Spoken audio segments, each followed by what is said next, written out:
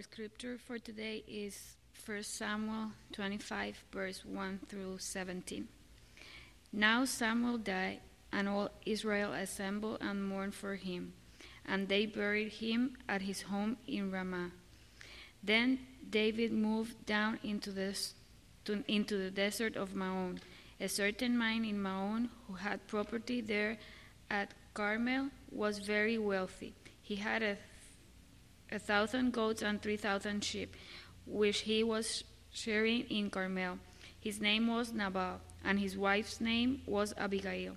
She was an intelligent and beautiful woman, but her husband, a Calebite, was surly and mean in his dealings. While David was in the desert, he heard that Nabal was shearing sheep. So he sent 10 young men and said to them, "Go up to Nabal at Carmel and greet him in my name. Say to him, 'Long life to you, good health to you and your household, and good health to all that is yours. Now I hear that it is sheep shearing time. When your shepherds were with us, we did not mistreat them, and the whole time they were at Carmel, nothing of theirs was missing. Ask your own servant, and they will tell you.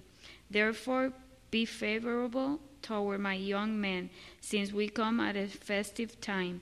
Please give your servants and your son David whatever you can find for them."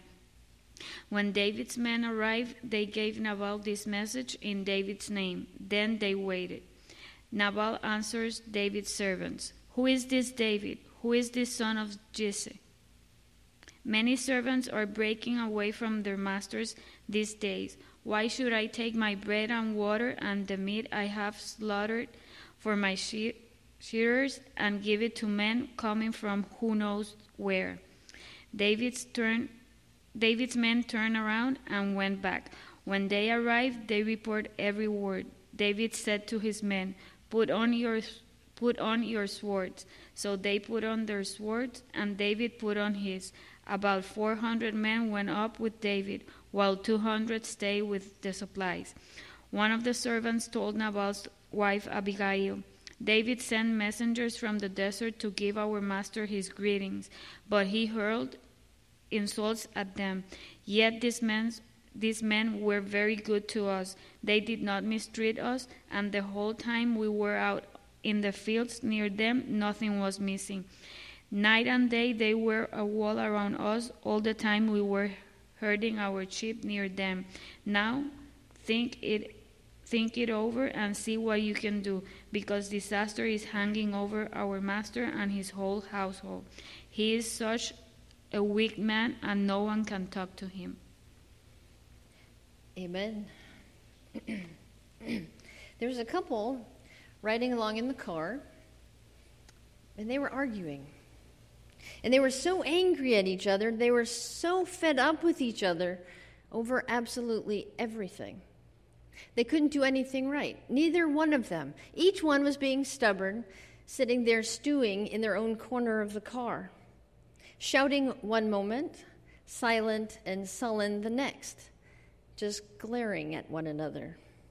Each one was trying to comprehend what possessed me to get connected to this person, the one sitting so close to me in the car. And they rode along like that for miles, from the city into the country. They passed a mule, a stubborn, lonely mule, eating in the meadow, all by itself. And as they pulled up to a stop sign, the husband glared over at his wife, looked over at the mule, and said, "Is that your relative?"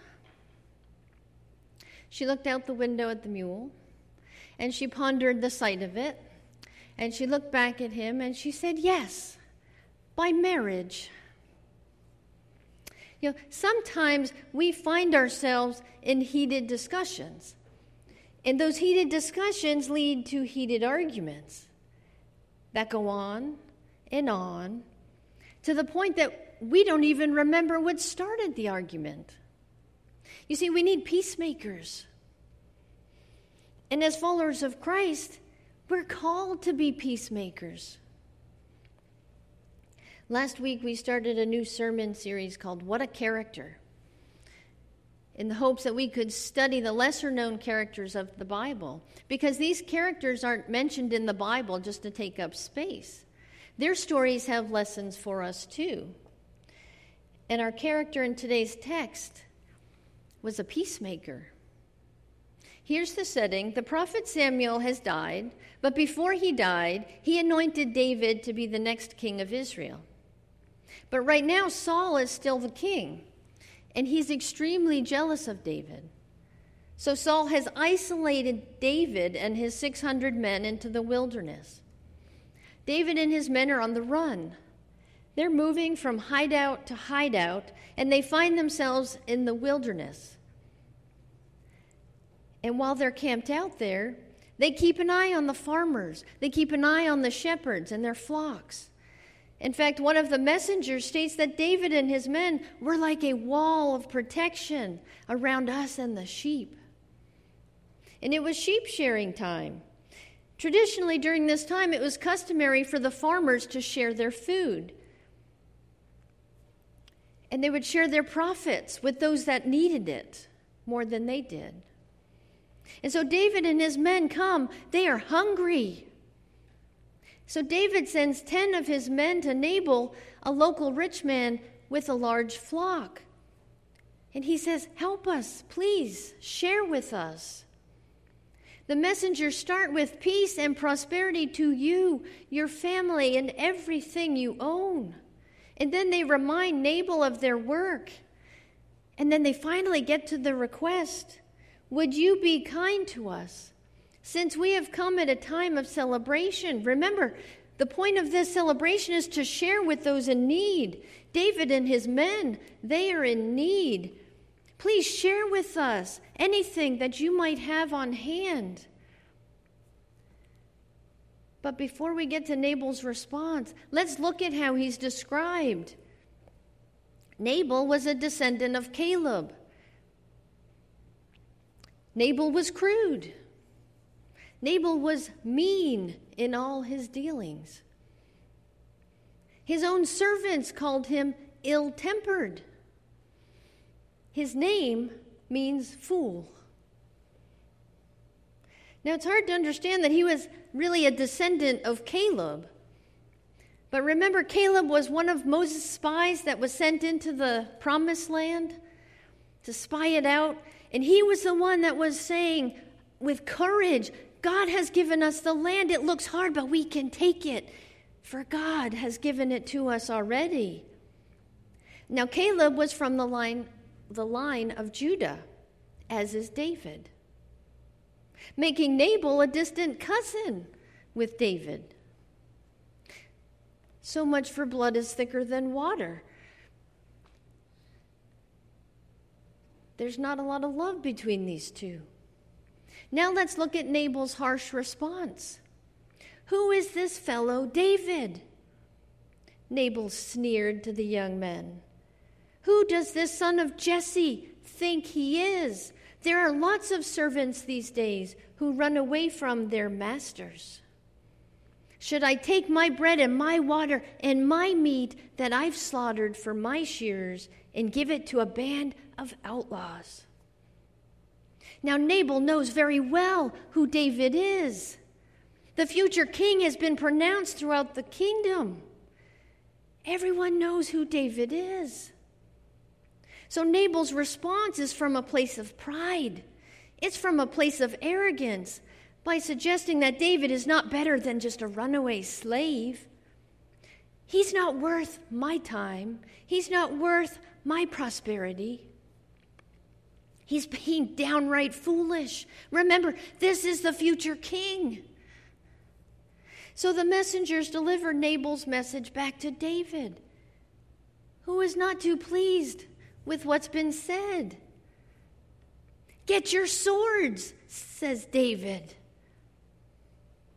Then 400 men started off with David, and 200 remained behind to guard their equipment. Remember, David is tired from running. He's hungry. Him and his men, they're hungry. Do you ever hear the term hangry? Do you ever hear that term? That's the anger you get when you're hungry.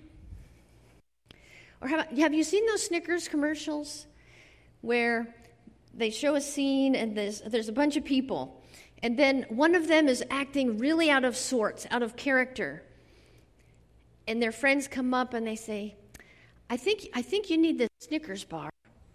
And the character says, what are you talking about? You're not being yourself. And so the person opens the Snicker bar, takes a bite, and suddenly he's transformed into his actual natural self. And the tagline comes up and says, you're not you when you're hungry. And that's all I could think of when the verses keep saying, David is hungry. He's tired. But get your swords, men. We're going to go kill them. But you know, God didn't need to use a Snickers bar to transform David. He had Abigail as his vessel. You see, anger can cause us to be blinded to our right action. Anger can cause us to do stupid things. Anger can cause us to say stupid things. How many of you can say that you've never once regretted letting some words come out of your mouth? Ever? Well, David, in his anger, he's called his men to pick up their swords. They're going to take revenge. Scripture tells us otherwise. Romans 12:19 tells us, dear friends, never take revenge. Leave that to the righteous anger of God. For the Scripture says, I will take revenge. I will pay them back, says the Lord. David has let his anger take over. He can't see the right thing to do anymore. In his anger, he's focused just on getting revenge. But fortunately, God already had a plan in place. One of Nabal's servants runs to Nabal's wife, Abigail, to tell her what has just happened.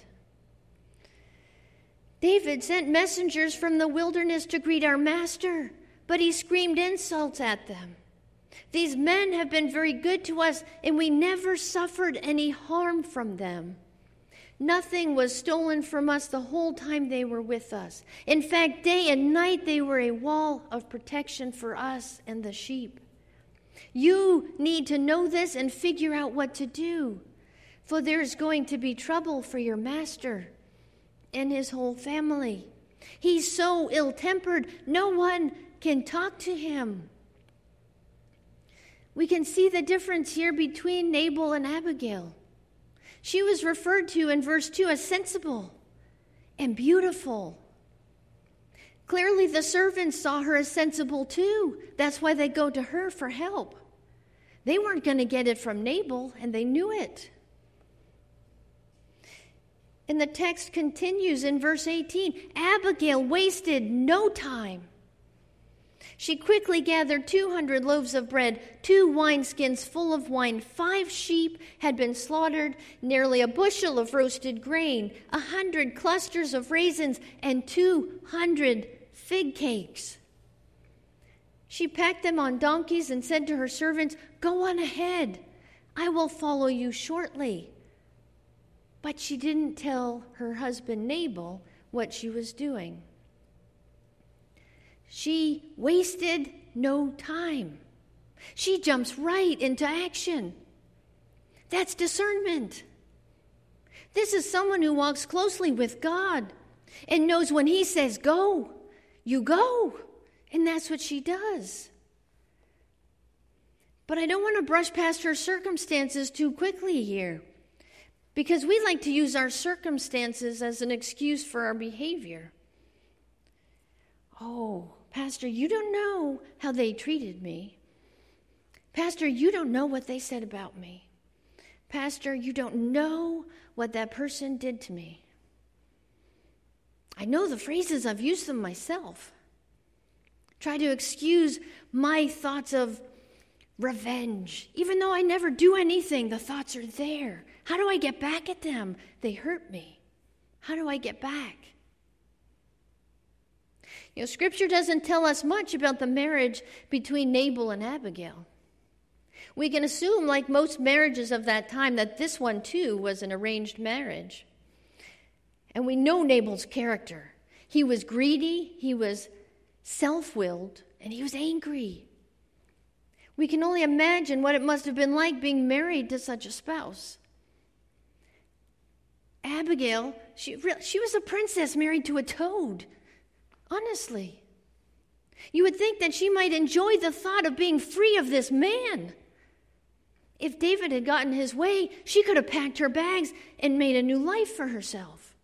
Been free. And we can think, oh, that's a terrible thought. How can you think that? But we've had similar thoughts, maybe not so extreme. Oh, look at that. God really does work in mysterious ways, doesn't he? They finally got what was coming to them. Have you ever thought that? That's a natural human response. That's a flesh part of us. But Abigail was different. We should be different. She was focused on God. She had God-centered discernment. She was not thinking only of her interest. She was thinking of the interest of all the people that were going to be affected. What we see in Abigail is godly faith. She displays discernment. She displays courage, tact, and humility. The godly characteristics of a peacemaker. So she gets on her donkey, she loads up her supplies and food, and she travels into the mountains. And she sees David and his men coming to her. But listen to what it says David is doing. He's still mumbling and grumbling over the whole incident.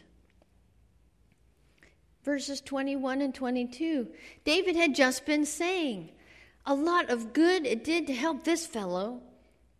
We protected his flocks in the wilderness, and nothing he owned was lost or stolen, but he has repaid me evil for good. May God strike me and kill me if even one man of his household is still alive tomorrow morning. Oh. Now, we may disagree with David's solution. Actually, I hope we disagree with David's solution. But I think we can relate to how he's feeling. His pride was hurt. His motives were challenged. And he reacts as any of us might, with anger, with frustration. He basically has added gasoline to an already burning fire.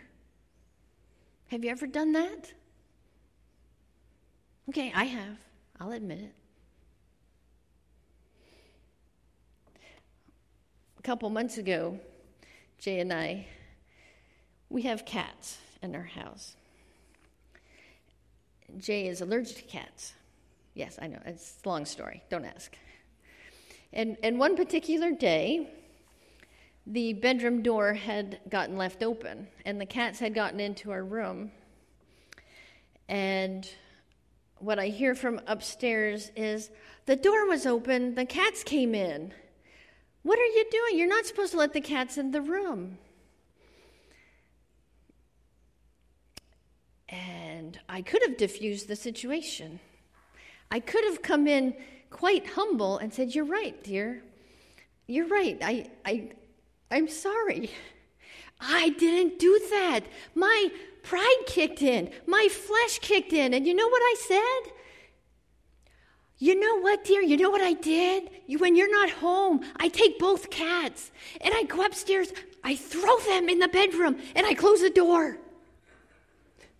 That's what I do when you're not here. And all I did was add an explosion to an already burning fire. That was the stupidest thing to say. Oh, but it made me feel good. I felt real good when I said it. But it was a terrible thing to say. And then we went back and forth until God smacked us both and said, seriously, the two of you, children, get over yourselves. And we came back together and said, I'm sorry, that was stupid. I'm sorry. Had I just been a peacemaker, had I diffused the situation, that's what I should have done. But that's what Abigail does. She diffuses the situation that's raging before her. She gets off the donkey and she bows down at David's feet. When Abigail saw David, she quickly got off her donkey. She bowed low before him. She fell at his feet and said, I accept all blame in this matter, my lord. Please listen to what I have to say. I know Nabal is a wicked and ill-tempered man. Please don't pay any attention to him. He is a fool, just as his name suggests. But I never even saw the young men you sent. Now, my Lord, as surely as the Lord lives, and you yourself live, since the Lord has kept you from murdering and taking vengeance into your own hands, let all your enemies and those who try to harm you be as cursed as Nabal is. And here is a present that I, your servant, have brought to you and your young men. Please forgive me if I have offended you in any way. The Lord will surely reward you with a lasting dynasty, for you are fighting the Lord's battles, and you have not done wrong throughout your entire life.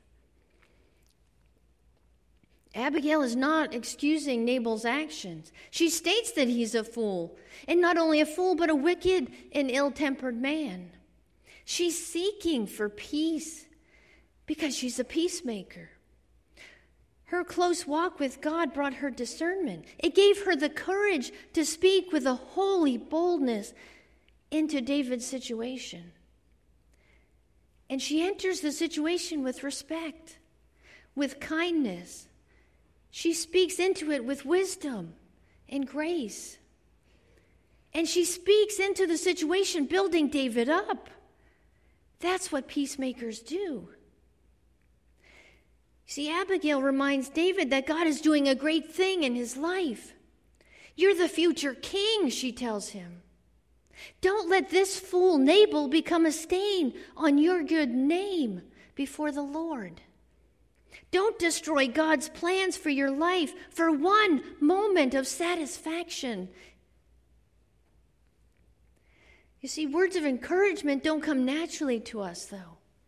We usually speak for ourselves. We speak about ourselves. Talking about ourselves is not a bad thing, unless it becomes a boasting conversation, one that's totally absorbed into us as the star rather than God. Ephesians 4:29 tells us, don't let any unwholesome talk come out of your mouths, but only what is helpful for building others up, according to their needs, that it may benefit those who listen. Peacemakers speak only what is helpful to build others up, according to the needs of the one listening, so that they can benefit. It doesn't mean that we don't speak truth. It just means that we speak the truth, but only in love. If we studied Scripture and all the verses that use the word like mouth and lips and words and tongues, we'll come to one conclusion. We speak to edify. We speak to bless. We speak to build up, and we speak to encourage others. In other words, if your words cannot bless or benefit someone, then don't say it. Think before you speak. In most classrooms today, you'll see this sign that says, think before you speak, with an acronym for the letters for think. Is it true? Is it helpful? Is it inspiring? Is it necessary? Is it kind?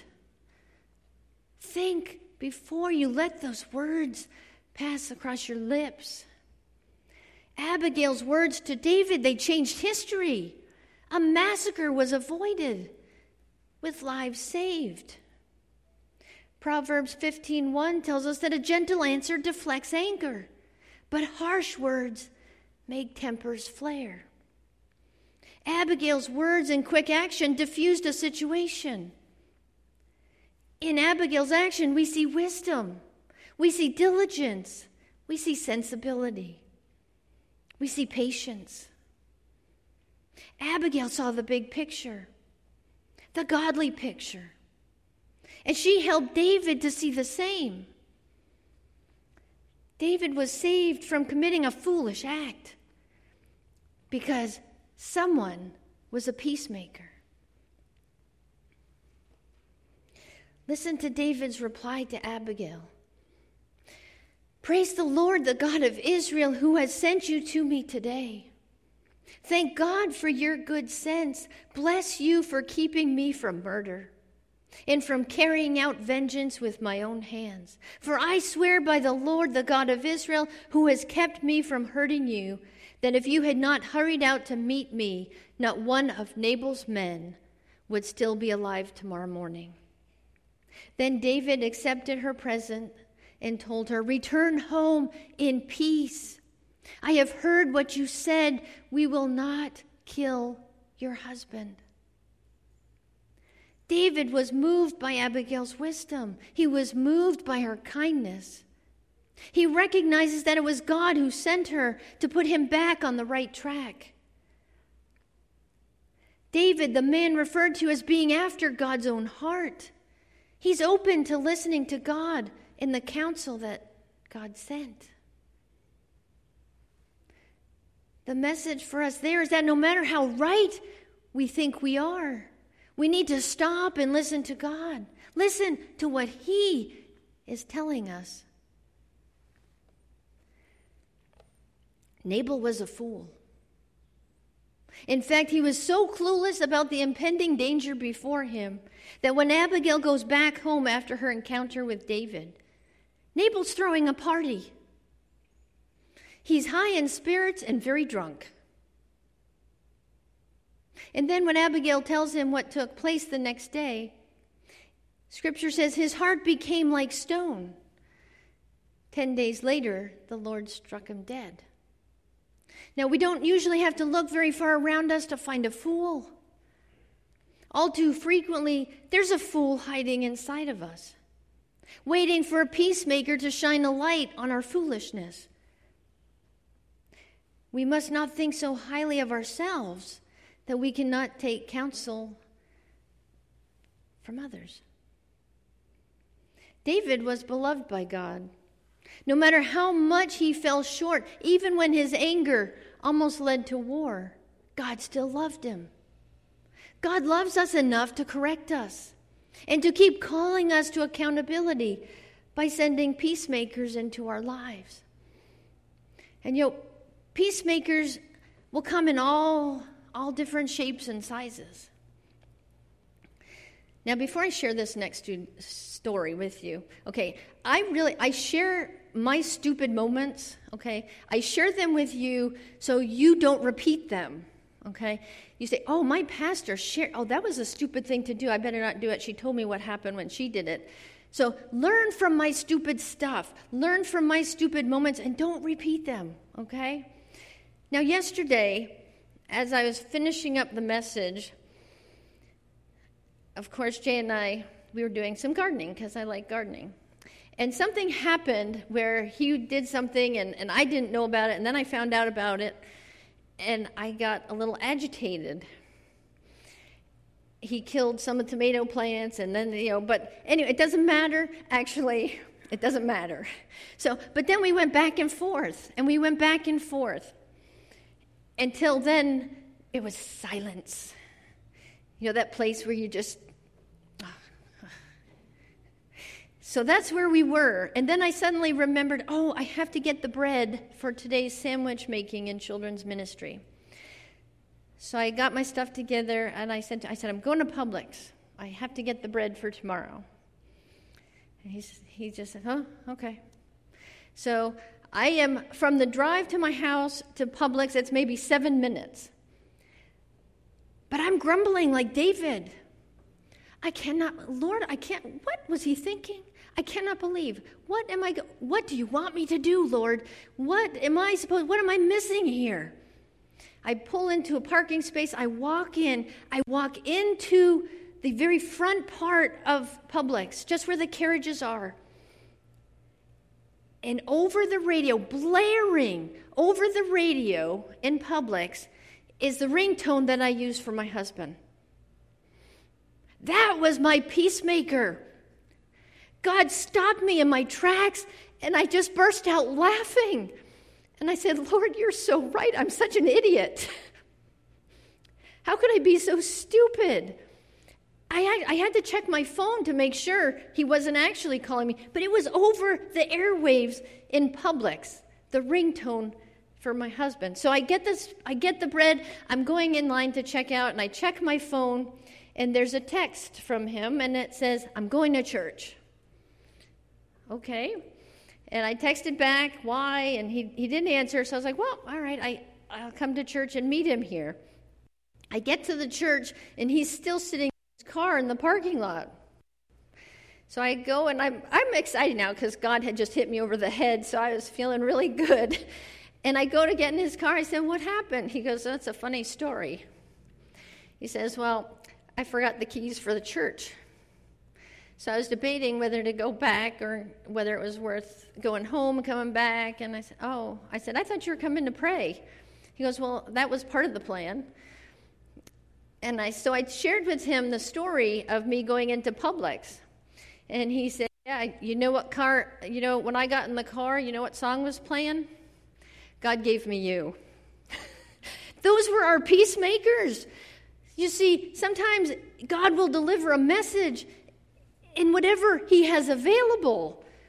Those were the two peacemakers that just smacked us upside the head and said, both of you, stop being so stupid. When are you going to learn? And I mean, honestly, and I'll probably share in another 2 weeks about another argument we had, but that's humanity, okay? We're all in the process of learning. We're all on a journey. You know, God sends us people for a purpose. He sends peacemakers for a purpose in our life because they can see clearer than we can in our anger. He sends us people to help us grow into all that God has called us to be. Even when we fall short like David did, and we let our anger get the best of us, God sends in a peacemaker with a holy boldness, with a servant's heart, to steer us away from our bitterness and our desire for revenge. The name Abigail means my father's joy. When we become peacemakers, when we turn others away from their anger and their desire for revenge, the joy of our Heavenly Father shines upon us. Jesus tells us in the Beatitudes in Matthew chapter 5, blessed are the peacemakers, for they will be called children of God. The lesson that Abigail's story has for us in this call to be a peacemaker, following Jesus, we're called to bring peace, not to add fuel to the fire. We're called to bring peace. In your group of friends, in your family, in your home, in your neighborhood, who is it in your life that is angry? Determined to seek revenge, bent on fueling the flames of war. God has called us to be servants. He's called us to load up a donkey with good things, to speak to the hearts of those that are bent on revenge and anger. We're called to speak up, to build up, to remind people of whom God has called them to be. If we have the power of Christ in us, let us use that power for peace. There are going to be times when we're the ones acting foolish, and we need to pay attention to the peacemaker that God sends us. Then there are times when we're being sent as the peacemaker. We can discern God's work in both those situations when we're in a close relationship with Him. The amount of humility needed to listen and to act in those situations, it doesn't come naturally to us. That kind of humility only comes from Jesus' power living in us. And that power only comes when we have a right relationship with him. If we want to love in ways that matter here at Sawgrass, we must begin to model in our lives the qualities of discernment, the qualities of a peacemaker. And that can only happen when we're connected with God, when we walk with him daily, closely. It's not easy. I'm not up here to tell you that it is. I just gave you two of my own experiences of my own stupid, foolish behavior. Some of you have even experienced being a peacemaker, and it wasn't received well. And that's okay, because God's word tells us, if it is possible, as far as it depends upon you, live at peace with everyone. We can't control the reactions of others. We can't control the actions of others. We can only take responsibility for our own behavior. And if we are trying to be a peacemaker, that is what God asks of us. Heavenly Father, we thank you. We thank you for your presence this morning. We thank you for your word. We thank you for the example of Abigail. Father, help us to use the power in us for peace. Help us to walk with discernment, to see where peace is needed. Help us to recognize your work, your call. Help us to use our words to build others up, to build bridges. Father, we thank you for Jesus. And in his holy and precious name we pray. Amen.